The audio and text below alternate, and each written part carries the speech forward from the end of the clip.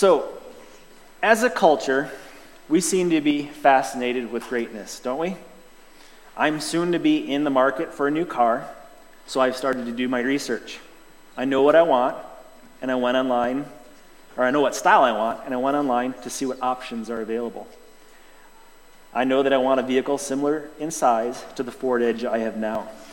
So I went online and looked up what are the best small SUVs and included my price range.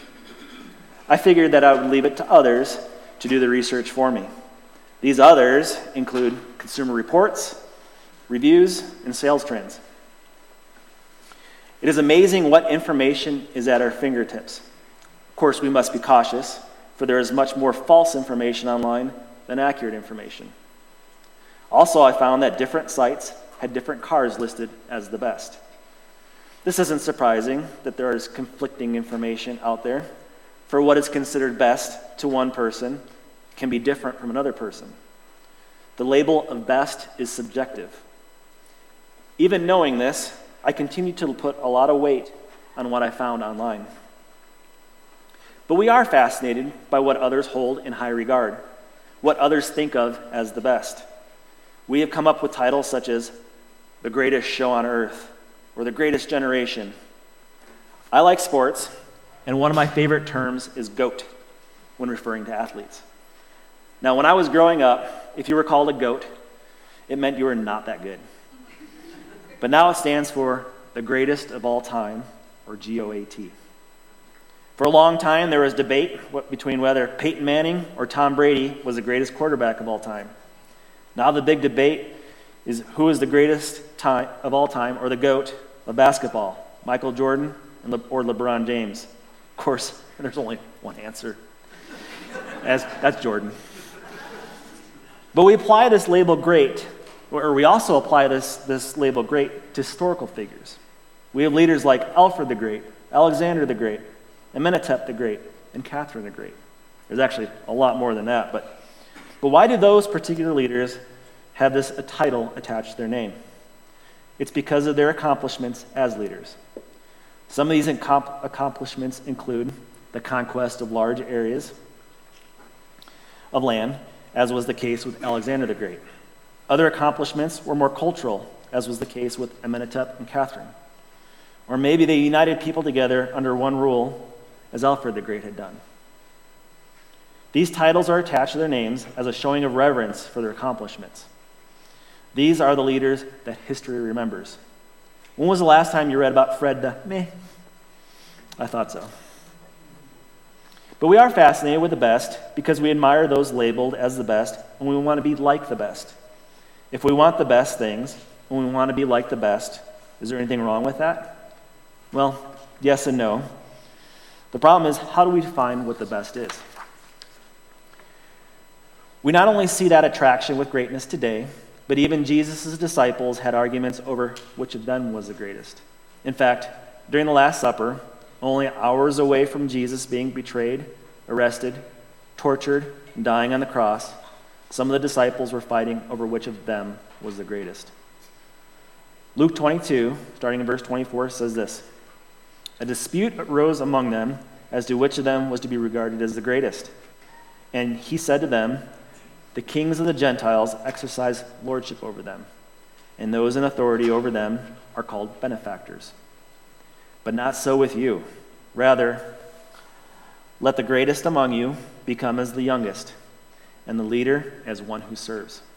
For who is the greater, one who reclines at the table or one who serves? It is not the one that reclines at the table, but I am among you as the one who serves.'" So it's amazing to think that they, the disciples, would ask this question now.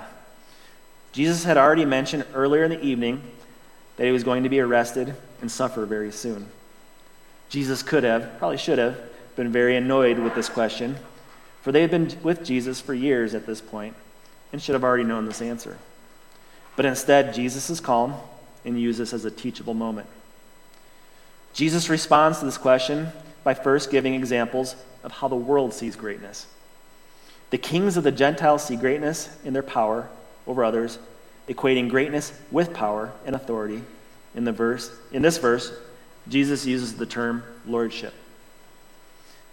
It is safe to say that the worldly view would say that the more people one has lordship over, the greater they are. This is very similar to how many people define greatness today, isn't it? But Jesus then states that this is not the case for his disciples. For those who follow Jesus, like you and me, greatness is measured by a different standard. We are not to think of the world we are not to think as the world does. We are to be set apart from the world. Jesus challenges his disciples and says, "Let the greatest among you become as the youngest."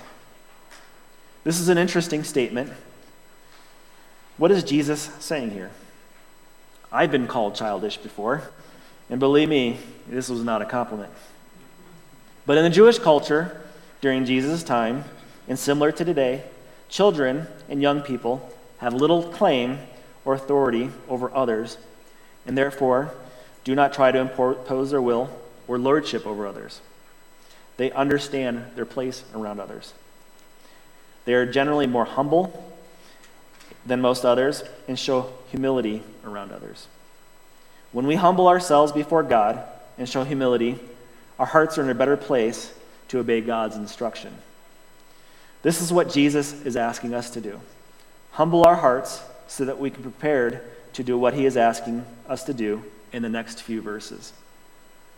So in the next verse, verse 26, Jesus says that we are to lead as one who serves. This is a complete 180 from what cultural norms say about greatness. Culture says your greatness can be measured by how many servants you have and by how much others can serve those in power. Jesus says in this passage that greatness is measured by your service towards others. Greatness equals service. Jesus continues and asks, who is greater, one who reclines or is being served by others, or the one who serves others? Jesus finishes this thought by saying that he, God the Son, the only man in the history of creation who deserves to be served, is actually here to serve. And he does serve us, we sinners who are far from deserving service, especially his. If we are truly to be more Christ-like, and we are instructed to do so, we must have a servant's heart as Jesus did. To do that, we look to the Gospels and use Jesus as a role model for a life of service. From Jesus' first miracle, turning water to wine, to Jesus' ultimate act of service, dying on the cross, Jesus was constantly serving others. Jesus taught. Jesus healed. Jesus performed miracles. All these actions served others. Because Christ served, then we should follow his example and serve others. So let's go back to what Jesus told his disciples during the Last Supper. After being asked who is the greatest, Jesus said that the greatest among you become as the youngest, and the leader as one who serves. Jesus, of course, did not just say these words. He lived them. Jesus entered this world very humbly, from a humble family with no obvious expected claim, nor did he impose lordship over others. We are going to be jumping around the New Testament this morning, but in Philippians chapter 2, starting in verse 5, Paul writes, you can follow along up here, have this mind among yourselves, which is yours in Christ Jesus, who, though he was in the form of God, did not count equally with God a thing to be grasped, but emptied himself by taking the form of a servant, being born in the likeness of men. And being found in human form, he humbled himself by becoming obedient to the point of death, even death on a cross. So Paul starts out these verses by saying that we are to look at Jesus as an example for us to apply to our own thoughts and deeds. He says that Jesus was in the form of God, which is another way of saying that he was God. In other words, Jesus had the same power that we think of when we look to God the Father. Jesus also had the same authority we think of when we look at God the Father. But instead of using this power and authority that he inherently had, he emptied himself, meaning he did not rely on or took advantage of these. Instead, began life as an ordinary Jewish boy in the likeness of men. 2 Corinthians 8:9 has a very similar statement. For you know the grace of our Lord Jesus Christ, that though he was rich, yet for your sake he became poor, so that you, by his poverty, might become rich. He voluntarily took on this humble nature to be an example of humility that we are to follow. The New King James Version states that Jesus took the form of a bondservant. This term, at times, can refer to a person held in captivity against their will, a term that we might be a little more familiar with today. But much more commonly, at the time of Jesus, this was a term for a person who voluntarily gave their lives to serve another person. We will cover this a little bit more shortly. When we look to Jesus as an example of humility, one specific example of Jesus' humility stands out, a story we know so well, but it's the why that we will focus on today. Shortly before the disciples asked Jesus who the greatest disciple was, Jesus washed the feet of each of these disciples. Going to John 13, we read, When he had washed their feet and put on his outer garments and resumed his place, he said to them, Do you understand what I had done to you? You call me teacher and Lord, and you are right, for so I am. If I then, your Lord and teacher, have washed your feet, you also ought to wash one another's feet. For I have given you an example that you should also do just as I have done to you. So here we see Jesus, God in the flesh, humbling himself before his students. Washing of feet was a custom that was performed by the lowliest servant.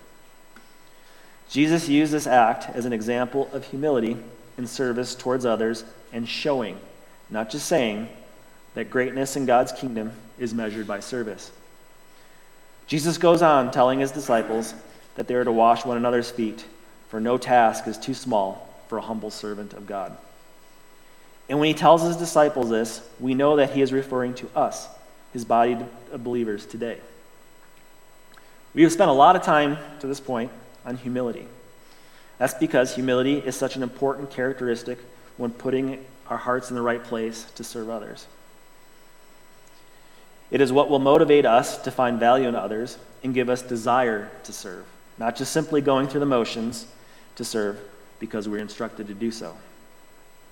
Going back to Philippians chapter 2, Paul continues, Therefore, God has highly exalted him and bestowed upon him the name that is above every name, so that at the name of Jesus every knee shall bow in heaven and on earth and under the earth, and every tongue confess that Jesus Christ is Lord, to the glory of God the Father.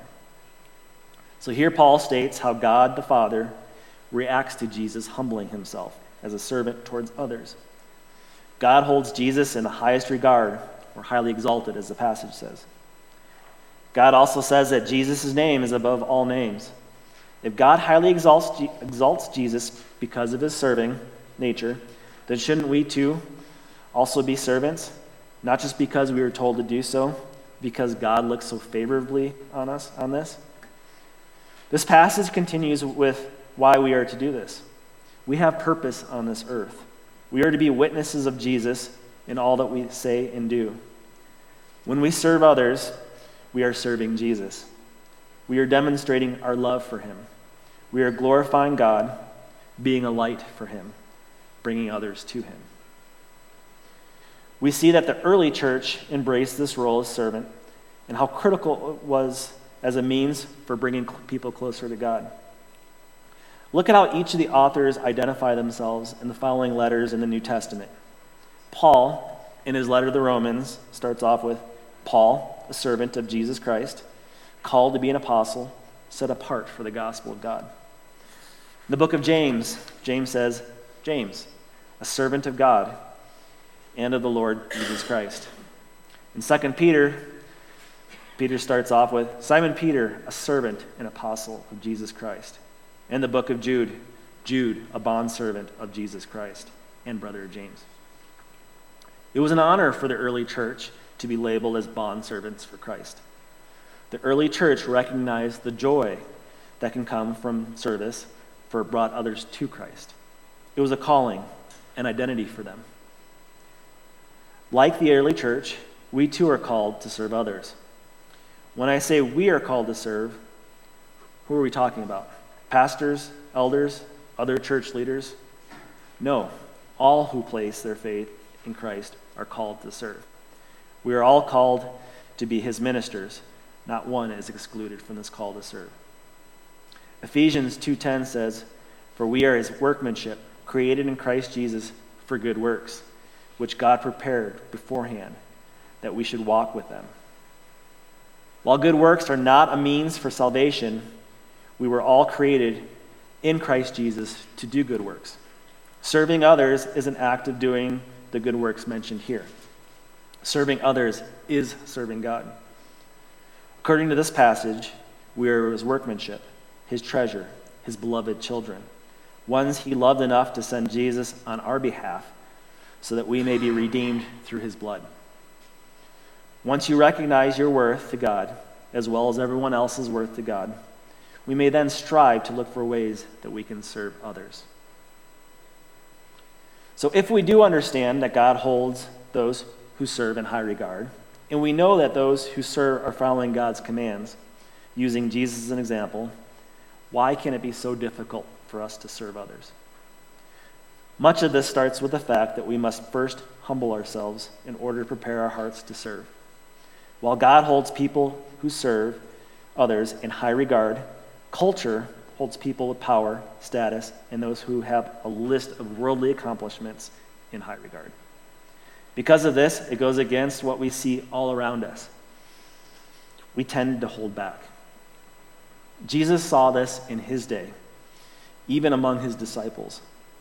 We are like the disciples who asked Jesus who was the greatest, expecting to get a certain answer, the worldview answer, but being told an answer that we did not anticipate. In order for us to be able to ignore the worldly expectations and focus on what God is asking of us, we must empty ourselves as Jesus did. Jesus emptied himself when he humbled himself as a man. Jesus did not care about putting his worldly reputation on the line if he associated with the wrong people. We too are to empty ourselves of all the things in our life that can get in our way of our willingness to serve. We are called upon to love others, serve others, even at times that are inconvenient for us. Perhaps you are going through your own struggles when you are in need of others to serve you.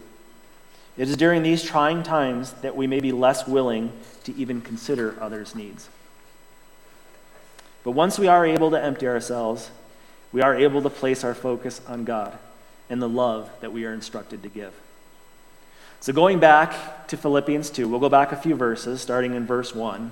Paul says, "So if there is any encouragement in Christ, any comfort from love, any participation in the Spirit, any affection and sympathy, complete my joy as being of the same mind, having the same love, being in full accord and of one mind.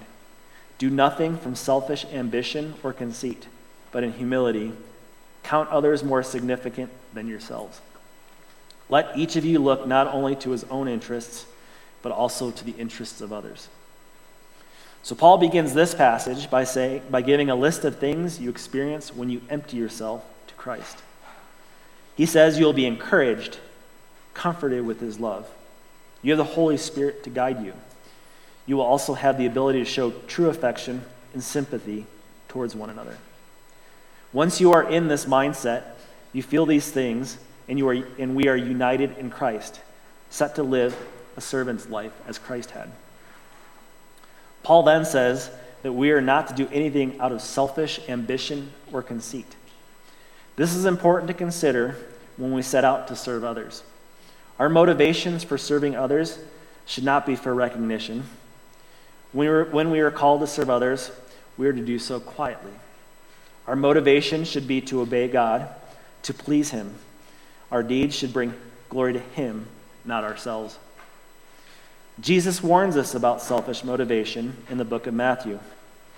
Chapter 6, he says, "Beware of practicing your righteousness before other people in order to be seen by them, for then you will have no reward from your Father who is in heaven.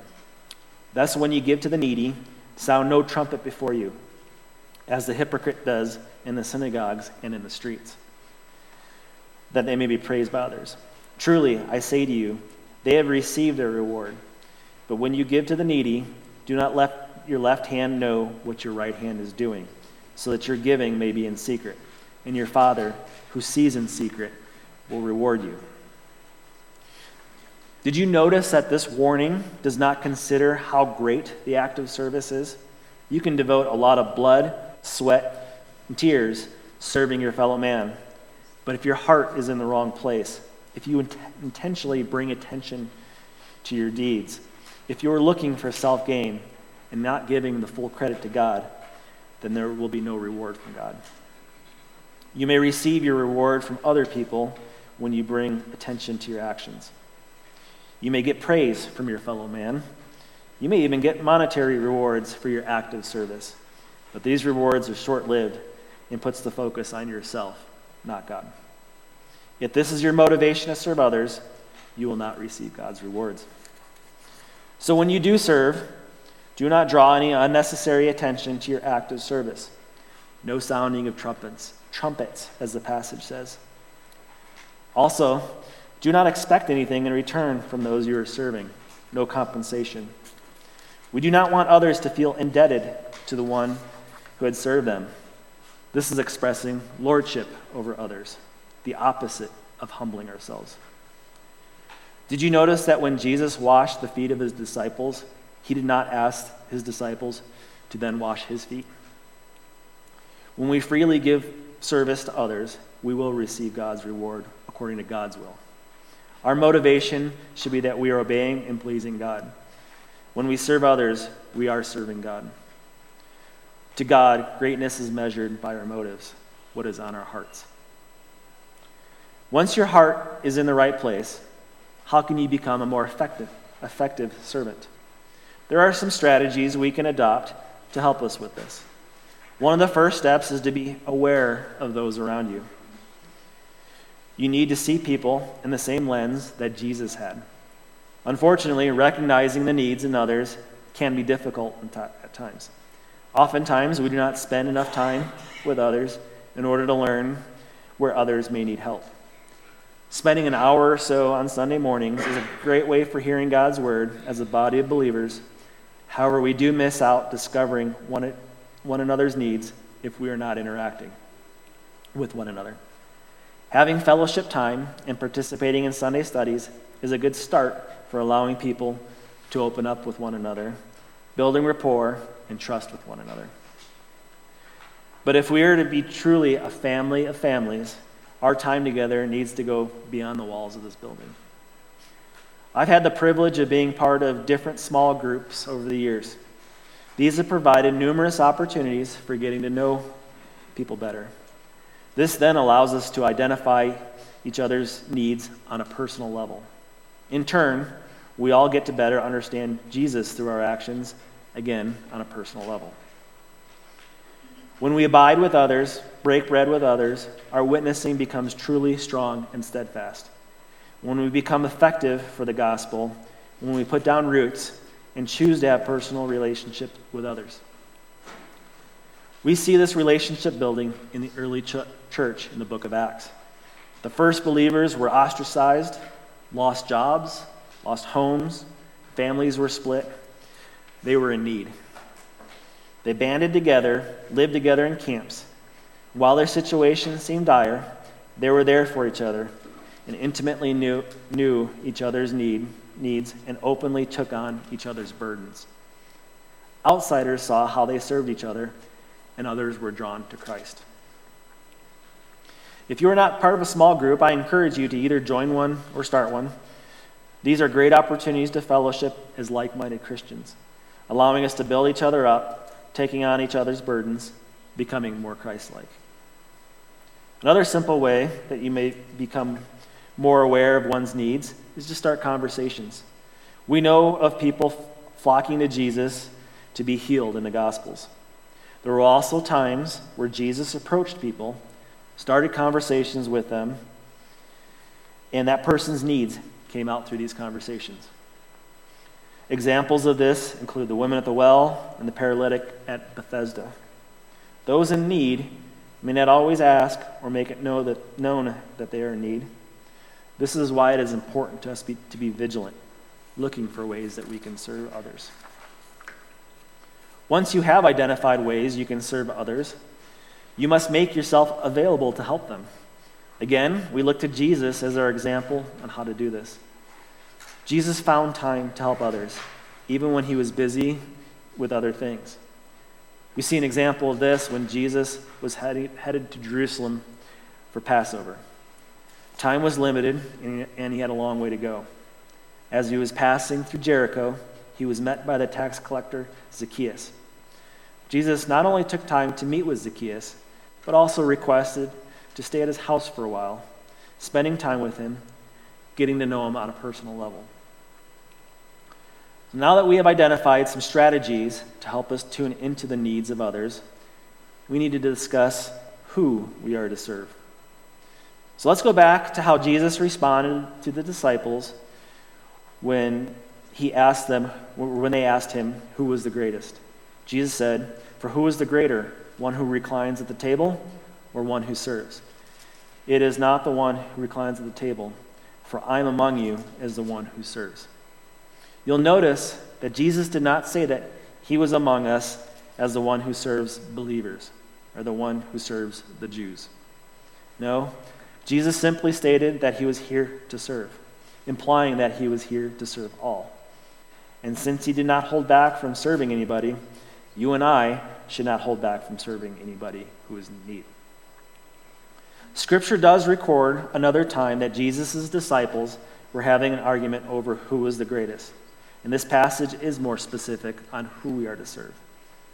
Mark says this in chapter 9. "And they came to Capernaum, and when he was in the house, he asked them, 'What were you discussing on the way?' But they kept silent, for on the way they had argued with one another about who was the greatest. And he sat down and called the 12, and he said to them, 'If anyone would be the first, he must be last of all and servant of all.'" So Jesus' response here is very similar to how he responded during the Last Supper, especially when he equates greatness with serving.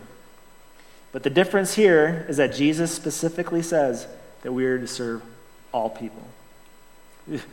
We thought it could be difficult serving, putting ourselves out there to help fellow believers, reaching out to others who may not be solid in their faith, do not share the same faith, or may even criticize us for our faith, can take this difficulty to the next level. In order for us to even remotely have a heart that is willing to go this route, we absolutely have to empty ourselves and become humble. We must become the last to be the first.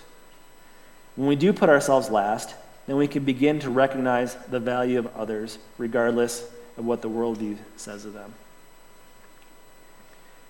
If that thought is not enough, try to keep this in perspective. Remember that Jesus died for all people. All people were made in the image of God and have value. I refer to Ephesians, where Paul wrote that we are his workmanship, created in Christ Jesus for good works, which God prepared beforehand. We want as many people as possible to be counted as his treasured workmanship, and our service can point others in the direction of Jesus. This is our opportunity to show who Jesus is, to those who do not know him or to those who don't obey him. This does not mean we have to accept their lifestyle, but we are to show empathy, walk in their shoes, as Jesus had. Do not let concerns of having a poor worldly reputation or your own history with someone prevent you from serving. Think of Peter. Peter had to abandon his prejudice against the Gentiles when he visited Cornelius in his home. Jesus walked among sinners, even spending time in their homes like we saw with Zacchaeus. These were done in order to help others see the truth, to bring people to God.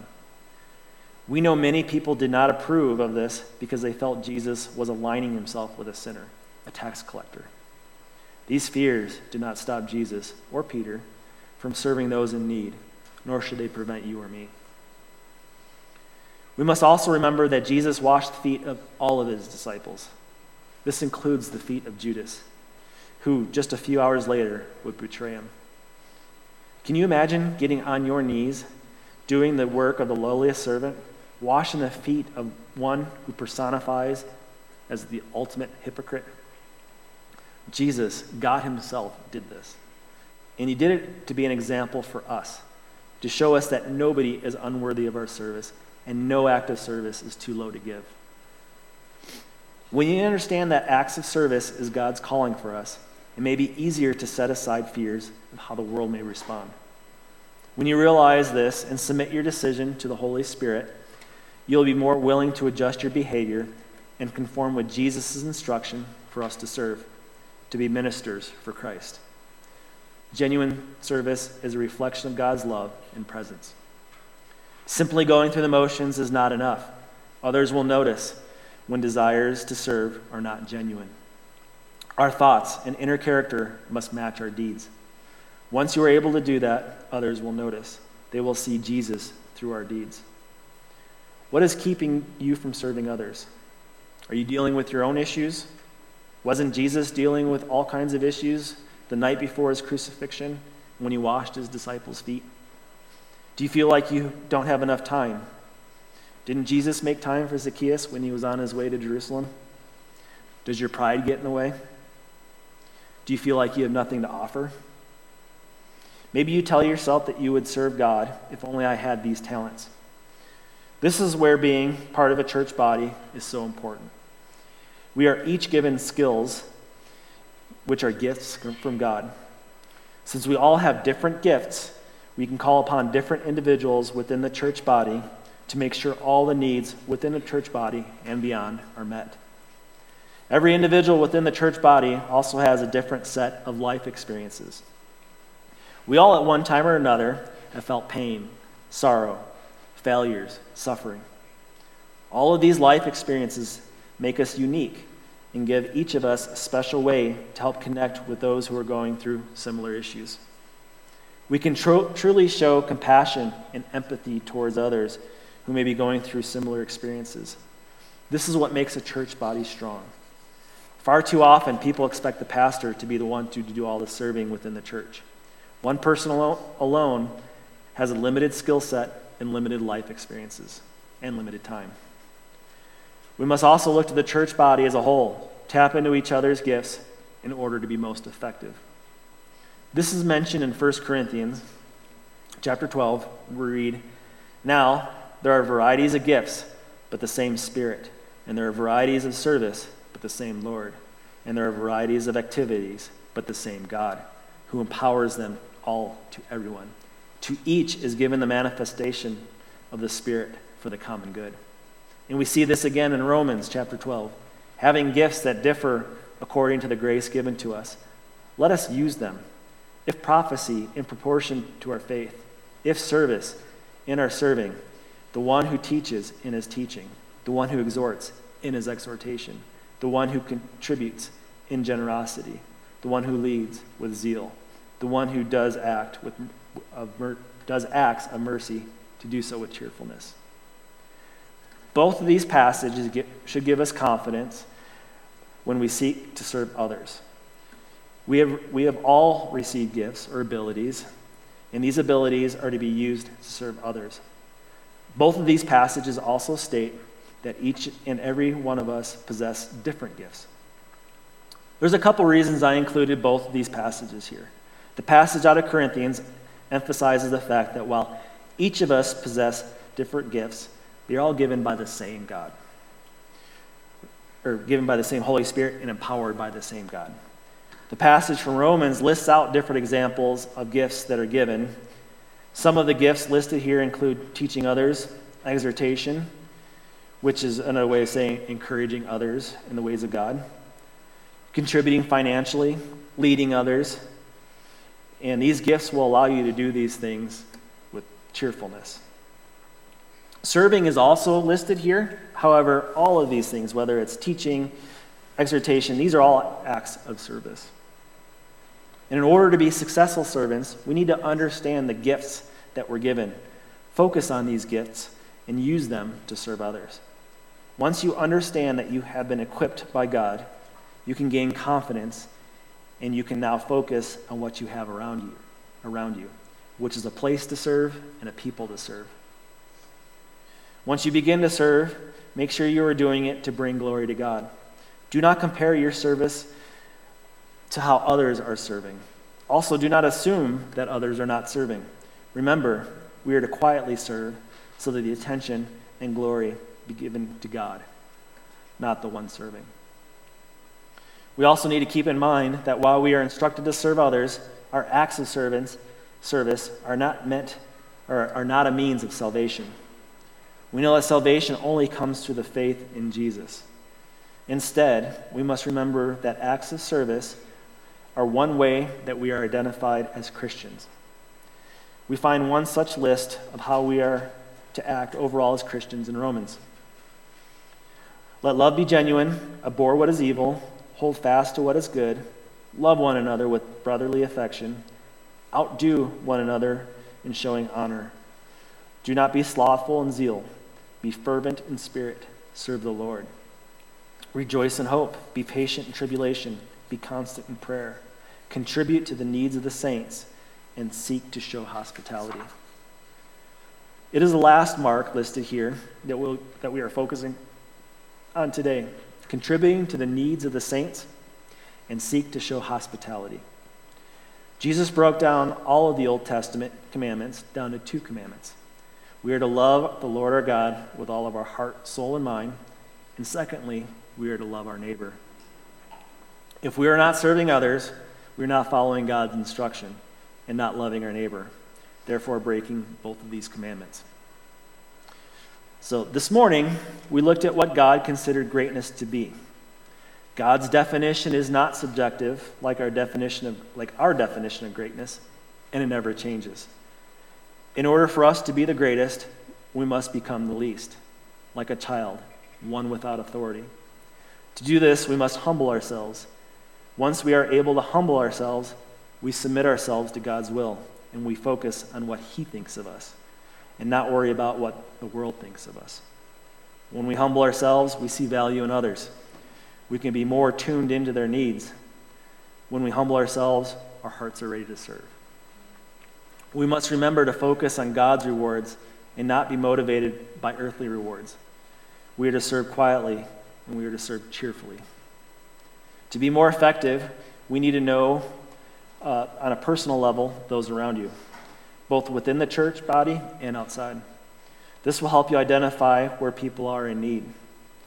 I like what Jed said in his sermon a couple weeks ago when he went through the book of Obadiah. He said, "You are your brother's keeper." When we do serve, we must look to Jesus as an example. We must let the Holy Spirit guide us. We must remember that no person is undeserving of our service, and no act of service is too beneath us. Think of all the people that Jesus served: lepers, blind men, children. Eventually, he outstretched his arms and died on the cross for all sinners. And this morning, we will be remembering